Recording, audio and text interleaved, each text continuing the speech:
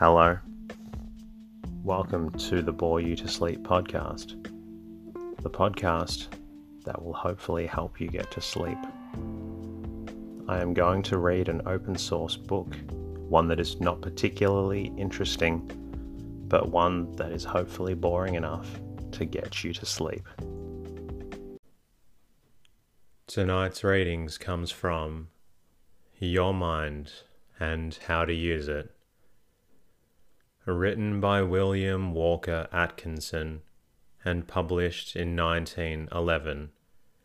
It was surprising how much this reminded me of the introductory psychology textbook that we were provided with at university.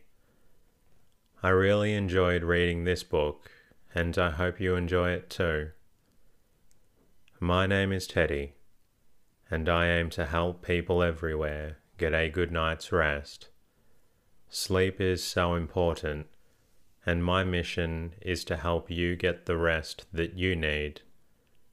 Each episode is designed to play in the background while you slowly fall asleep. I'd like to say thanks to several listeners this week. Kathy Burns for your lovely message on Twitter, Rachel for reaching out via the website and requesting that I read a manual.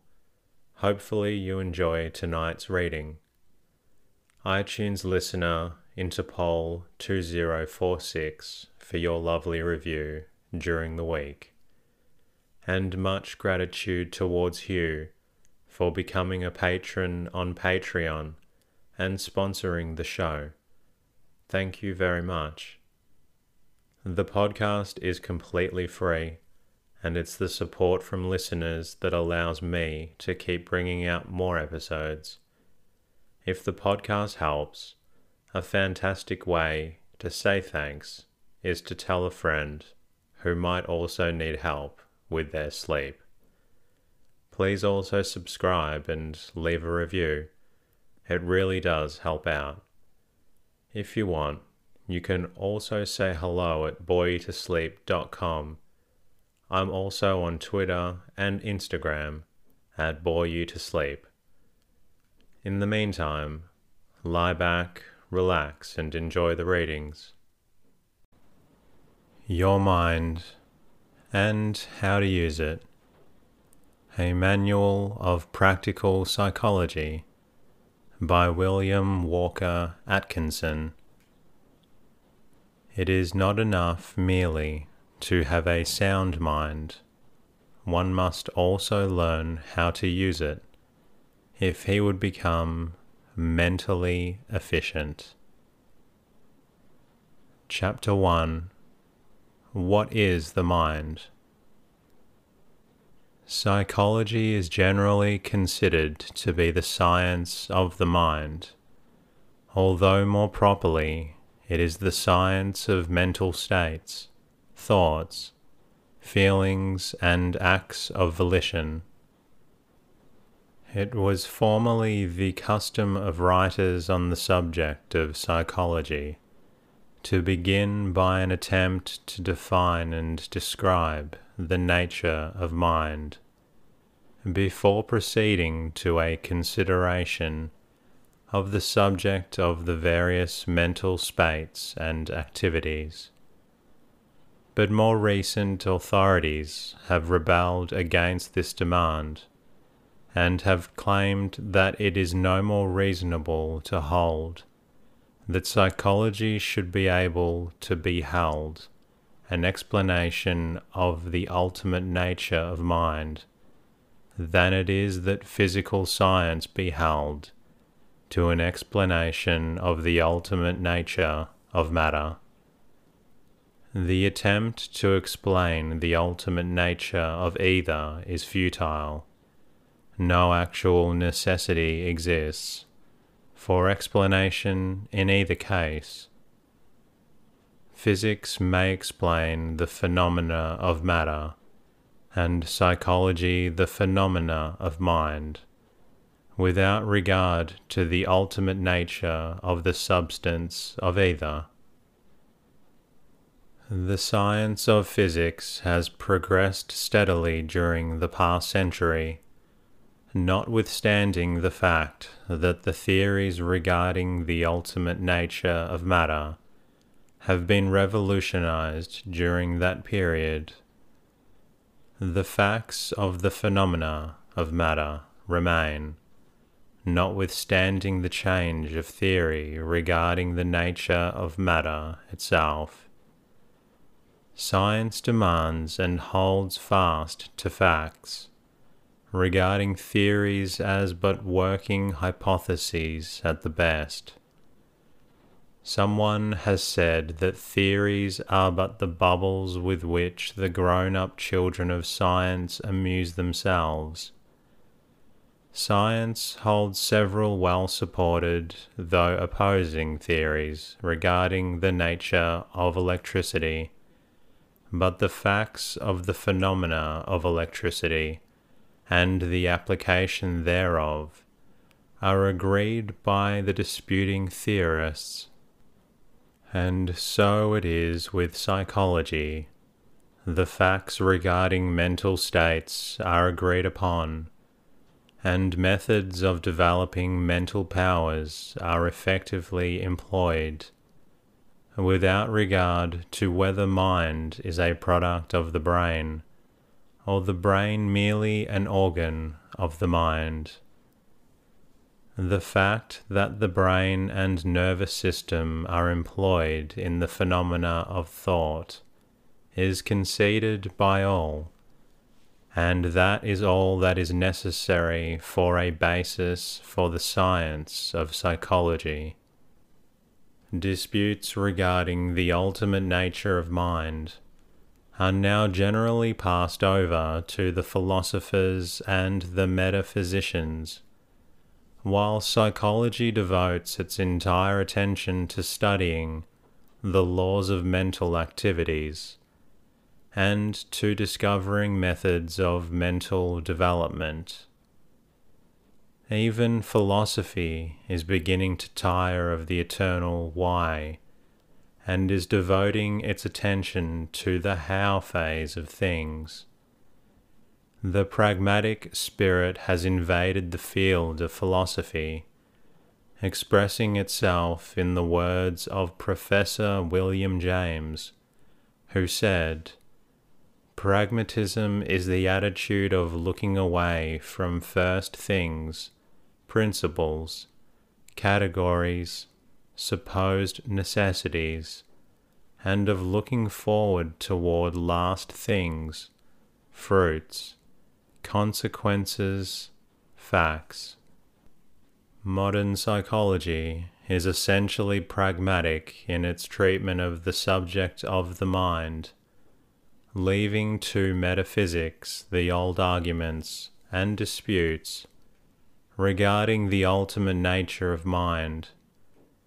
It bends all its energies upon discovering the laws of mental activities and states, and developing methods whereby the mind may be trained to perform better and more work, to conserve its energies, to concentrate its forces.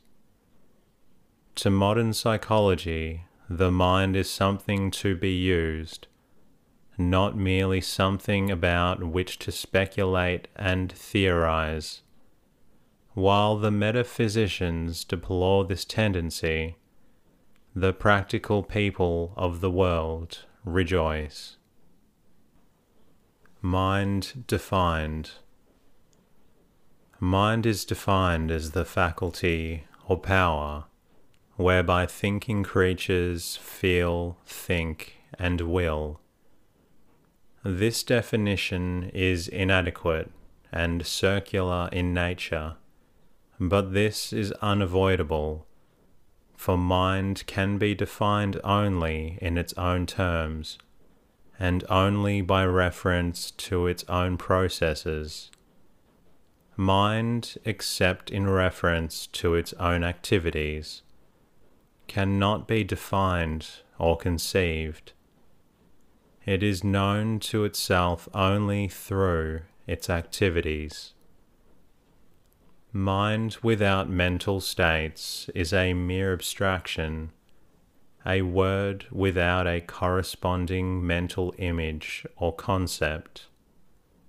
Sir William Hamilton expressed the matter as clearly as possible when he said, "What we mean by mind is simply that which perceives, thinks, feels, wills, and desires.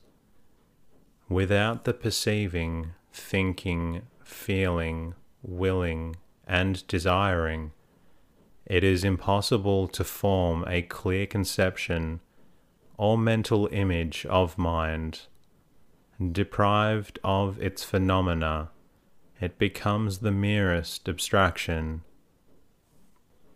Perhaps the simplest method of conveying the idea of the existence and nature of the mind is that attributed to a celebrated German teacher of psychology, who was wont to begin his course by bidding his students think of something, his desk, for example.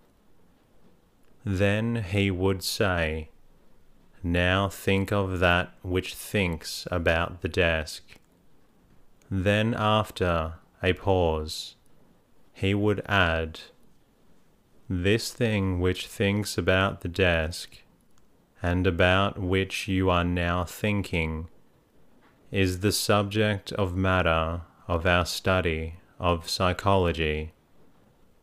The professor could not have said more had he lectured for a month. Professor Gordy has well said on this point, "The mind must either be that which thinks, feels, or wills, or it must be thought of as thoughts, feelings, and acts of will of which we are conscious, mental facts in one word." But what can we know about that which thinks, feels, and wills, and what can we find out about it? Where is it? You will probably say, in the brain, but if you are speaking literally, you are to say that it is in the brain, as a pencil is in the pocket. Then you must mean that it takes up room, that it occupies space, and that would make it very much like a material thing. In truth, the more carefully you consider it, the more plainly you will see what thinking men have known for a long time, that we do not know and cannot learn anything about the thing which thinks and feels and wills. It is beyond the range of human knowledge. The books which define psychology as the science of mind have not a word to say about that which thinks and feels and wills. They are entirely taken up with these thoughts and feelings and acts of wills, mental facts in a word, trying to tell us what they are, and to arrange them in classes, and tell us the circumstances or conditions under which they exist. It seems to me that it would be better to define psychology as the science of the experiences, phenomena, or facts of the mind, soul, or self, of mental facts, in a word.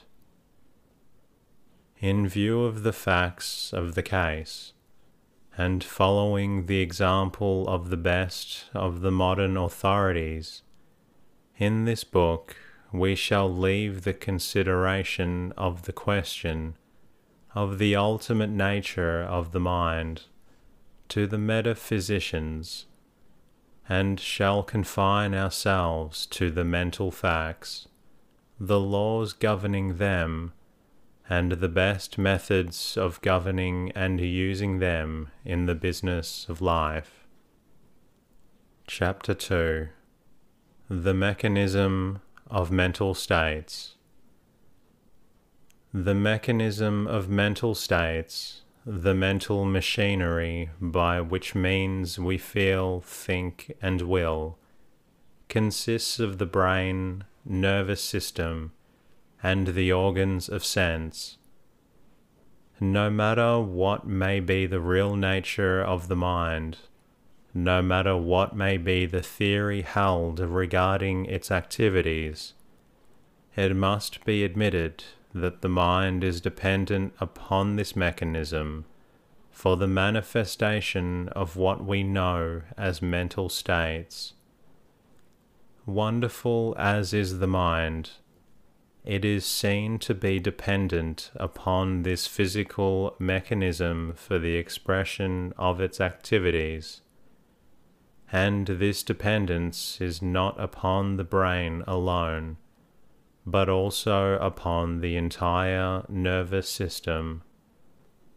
The best authorities agree that the higher and more complex mental states are but an evolution of simple sensation, and that they are dependent upon sensation for their raw material of feeling and thought. Therefore, it is proper that we begin by a consideration of the machinery of sensation. This necessitates a previous consideration of the nerves. The body is traversed by an intricate system of nerves, which has been likened to a great telegraph system. The nerves transmit sensations from the various parts of the body to the great receiving office of the brain. They also serve to transmit the motor impulses from the brain to the various parts of the body, which impulses result in motion and other appropriate parts of the body. There are also other nerves with which we have no concern in this book, but which perform certain physiological functions, such as digestion, secretion, excretion, and circulation. Our chief concern at this point is with the sensory nerves. The sensory nerves convey the impressions of the outside world to the brain. The brain is the great central station of the sensory nerves, the latter having countless sending stations in all parts of the body, the wires terminating in the skin. When these nervous terminal stations are irritated or excited, they send to the brain messages calling for attention. This is true not only of the nerves of touch or feeling, but also of those concerned with respective senses of sight, smell, taste, and hearing. In fact, the best authorities hold that all the five senses are but an evolution of the primary sense of touch or feeling.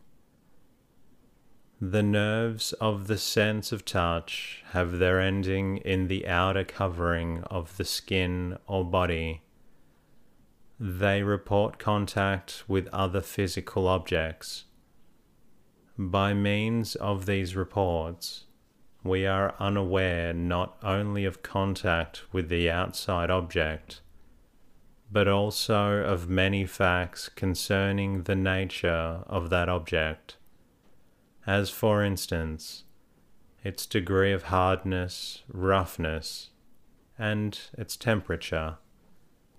Some of these nerve ends are very sensitive, as for example, those of the tip of the tongue and finger ends, while others are comparatively lacking in sensitivity, as for illustration those of the back.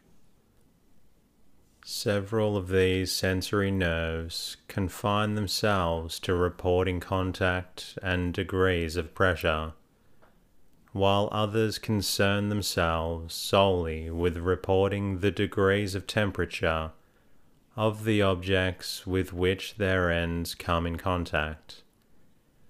Some of the latter respond to the higher degrees of heat, while others respond only to the lower degrees of cold. The nerves of certain parts of the body respond more readily and distinctly to temperature than do those of other parts. To illustrate, the nerves of the cheek are quite responsive to heat impressions. The nerves of the sense of sight terminate in the complex optical apparatus, which in popular terminology is known as the eye. What is known as the retina is a very sensitive nervous membrane which lines the inner back part of the eye, and in which the fibers of the optic nerve terminate. The optical instrument of the eye conveys the focused light vibrations to the nerves of the retina, from which the impulse is transmitted to the brain. But contrary to the popular notion, the nerves of the eye do not gauge distances, nor form inferences of any kind. That is distinctly the work of the mind. The simple office of the optical nerves consists in reporting color and degrees of intensity of the light waves. The nerves of the sense of hearing terminate in the inner part of the ear. The tympanum or the eardrum receives the sound vibrations entering the cavities of the ear, and intensifying and adapting them, it passes them on to the ends of the auditory nerve in the internal ear, which conveys the sensation to the brain. The auditory nerve reports to the brain the degrees of pitch, intensity, quality, and harmony, respectively, of the sound waves reaching the tympanum. As is well known, there are certain vibrations of sound which are too low for the auditory nerve to register, and others too high for it to record. Both classes, however, capable of being recorded by scientific instruments. It is also being regarded as certain that some of the lower animals are conscious of sound vibrations which are not registered by the human auditory nerves. The nerves of the sense of smell terminate in the mucous membrane of the nostrils. In order that these nerves report the odor of outside objects, actual contact of minute particles of the object with the mucous membrane of the nostrils is necessary. This is possible only by the passage through the nostrils of air containing these particles. Mere nearness to the nostril will not suffice. These particles are for the most part composed of tenuous gases. Certain substances affect the olfactory nerves much more than do others, the difference arising from the chemical composition of the substance. The olfactory nerves convey the report to the brain. The nerves of the sense of taste terminate in the tongue, or rather in the tiny cells of the tongue which are called the taste buds. Substances taken into the mouth chemically affect these tiny cells, and an impulse is transmitted to the gustatory nerves, which then report the sensation to the brain. The authorities claim that taste sensations may be reduced to 5 general classes: sweet, bitter, sour, salty, and hot. There are certain nerve centers having important offices in the production and expression of mental states, located in the skull and the spinal column, the brain and the spinal cord, which we shall consider in the following chapter.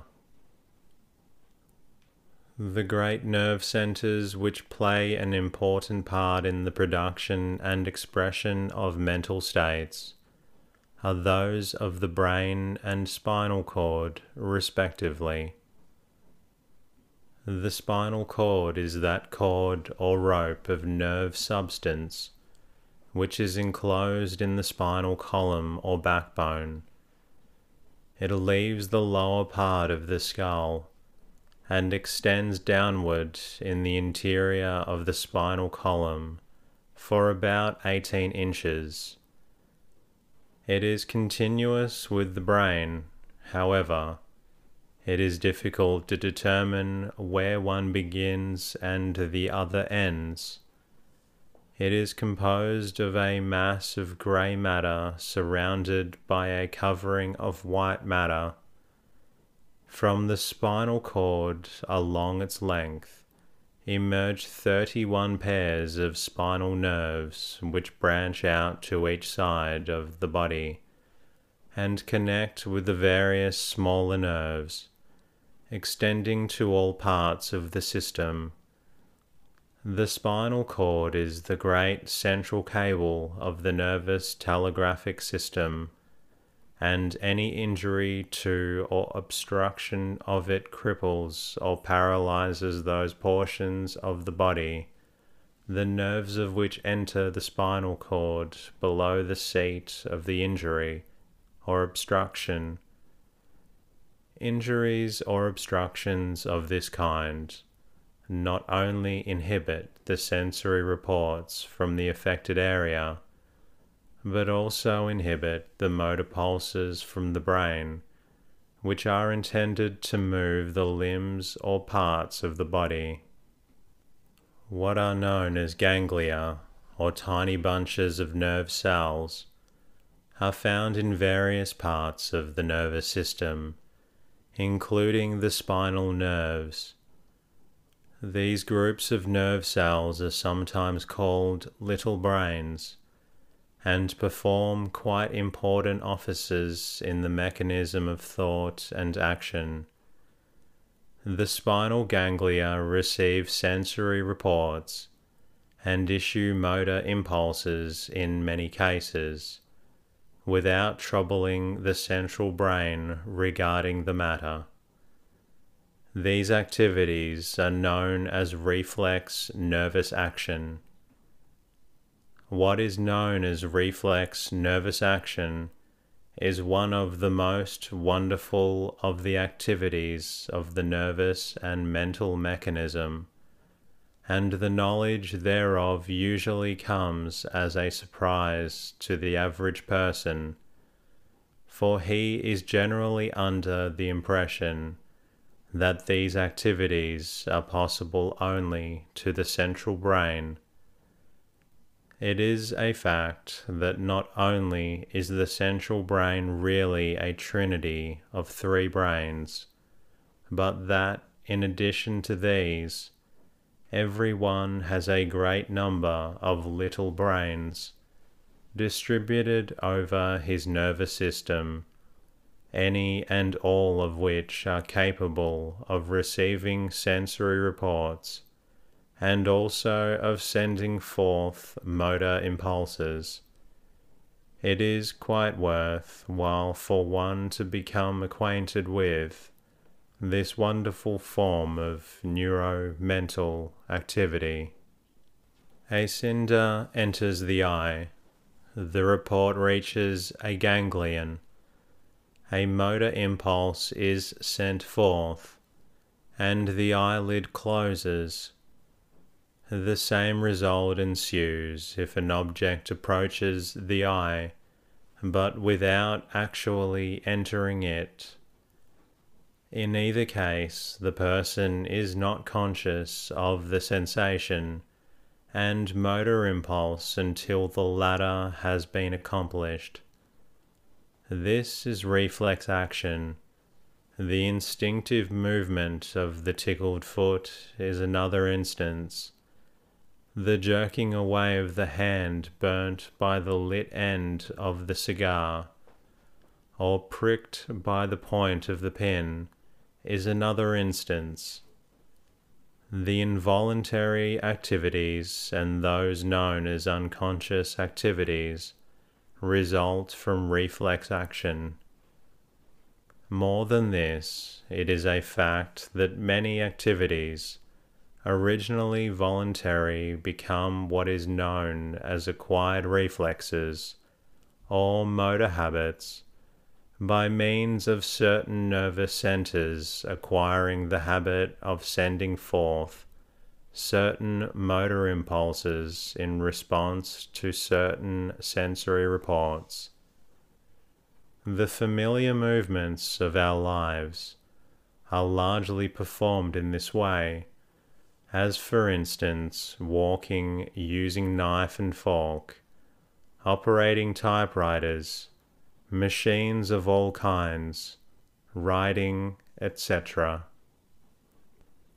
The squirming of a decapitated snake, the muscular movements of a decapitated frog, and the violent struggles, fluttering, and leaps of the decapitated fowl are instances of reflex action.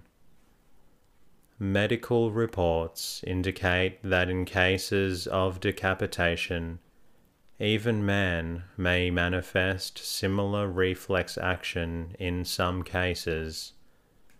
Thus we may see that we may feel and will by means of our little brains, as well as by the central brain or brains. Whatever mind may be, it is certain that in these processes it employs other portions of the nervous system than the central brain. What is known as the brain of man is really a trinity of three brains, known respectively as the medulla oblongata, the cerebellum, and the cerebrum.